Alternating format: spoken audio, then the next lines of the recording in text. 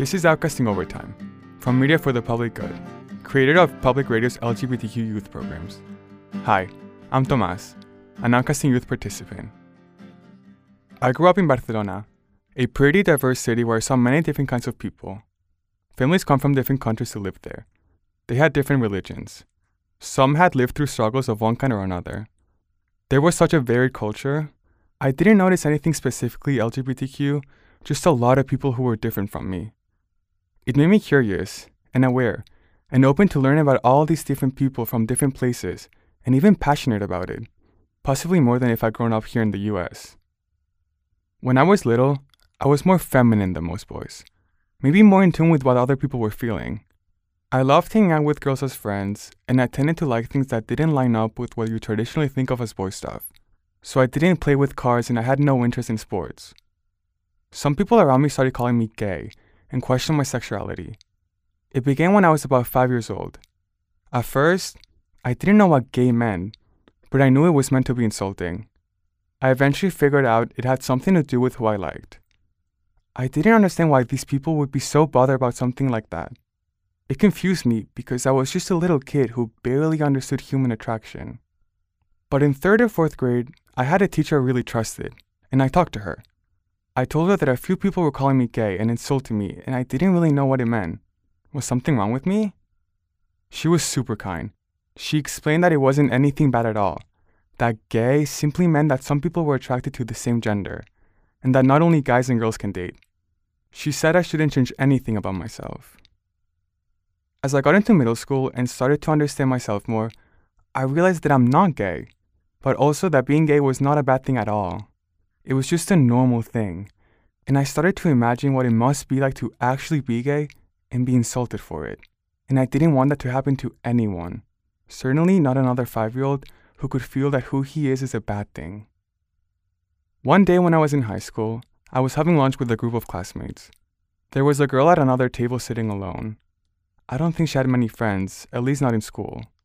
Some classmates started taunting her and even asked her what her favorite sexual position was. This was clearly an attack against her sexuality because they all knew she was a lesbian.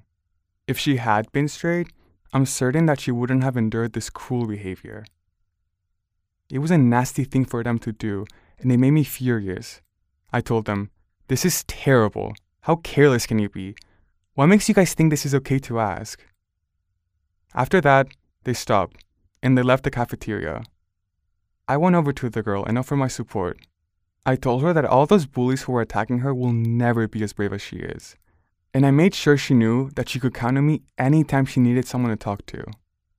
I could see her eyes light up, and she said, "Thank you," with such a powerful tone. I could tell she needed to hear that. We became friends after that day, and are still very close friends. All of the things I mentioned about my experiences growing up, the diversity of Barcelona, being taunted as a 5-year-old, the conversation with my elementary school teacher, the incident with the girl in the cafeteria, all of it made me start to think of myself as a straight ally. So instead of thinking of gay as an insult, I flipped it. Gay people might be among the bravest people. They know that being gay and being open about it can be dangerous and scary, but they do it anyway. And I want to be one of the people who makes them feel supported. My parents taught me from a young age to choose kindness and treat people the way I want to be treated. That stuck with me, and I've always tried to live that way. The idea of being an ally isn't difficult to understand. You just have to support people's right to be themselves. You respect their pronouns, you don't tear them down because of who they are, you help raise awareness, and sometimes you can educate people. For me, that sometimes means being confrontational when I see people teasing or abusing or bullying someone who's gay. I know how lucky, how privileged I am not to be torn down for who I am.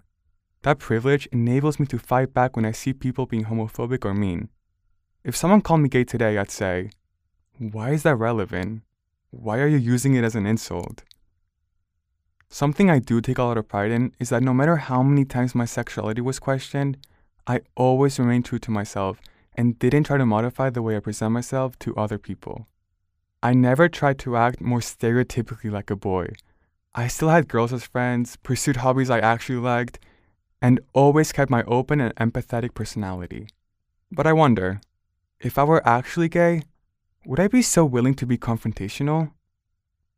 Maybe not. I think I'd be more scared for my safety. I might not have stood up for the girl in the lunchroom. I can even imagine that at some points in my life, I might have even tried to change things about how other people see me in order to have friends and not be bullied. A friend here at Outcasting has a family friend connection to a gay 14-year-old boy who killed himself last summer by jumping off a New York City landmark. How do you even process news like that? When my Outcasting friend told me about it, I felt chilled everywhere and furious about a society that could drive a 14-year-old boy to kill himself. It was especially terrible to hear about it directly from someone I know. I wish I could have talked with that boy and let him know that he was okay and supported and loved. Who knows whether it could have stopped him from jumping off if someone had just talked with him like that. Maybe that's all he needed. But now it's too late, and we'll never know. There are plenty of resources for people who want to know how to be a straight ally. In my school, you see flyers and posters telling you how. Don't sexualize LGBTQ people. Stand up for them. Don't make offensive jokes. Anyone can find websites with this information. But sometimes, you can feel lost and not know what to do, and not all straight allies can be confrontational about it. Let's say you're in a school sports team and some of your teammates make comments like, "That's so gay," as a joke and an insult. You want to call them out for being homophobic, but it would feel awkward or even uncomfortable. Maybe you've built a bond with these teammates, and your friendship with them could be damaged if you say anything.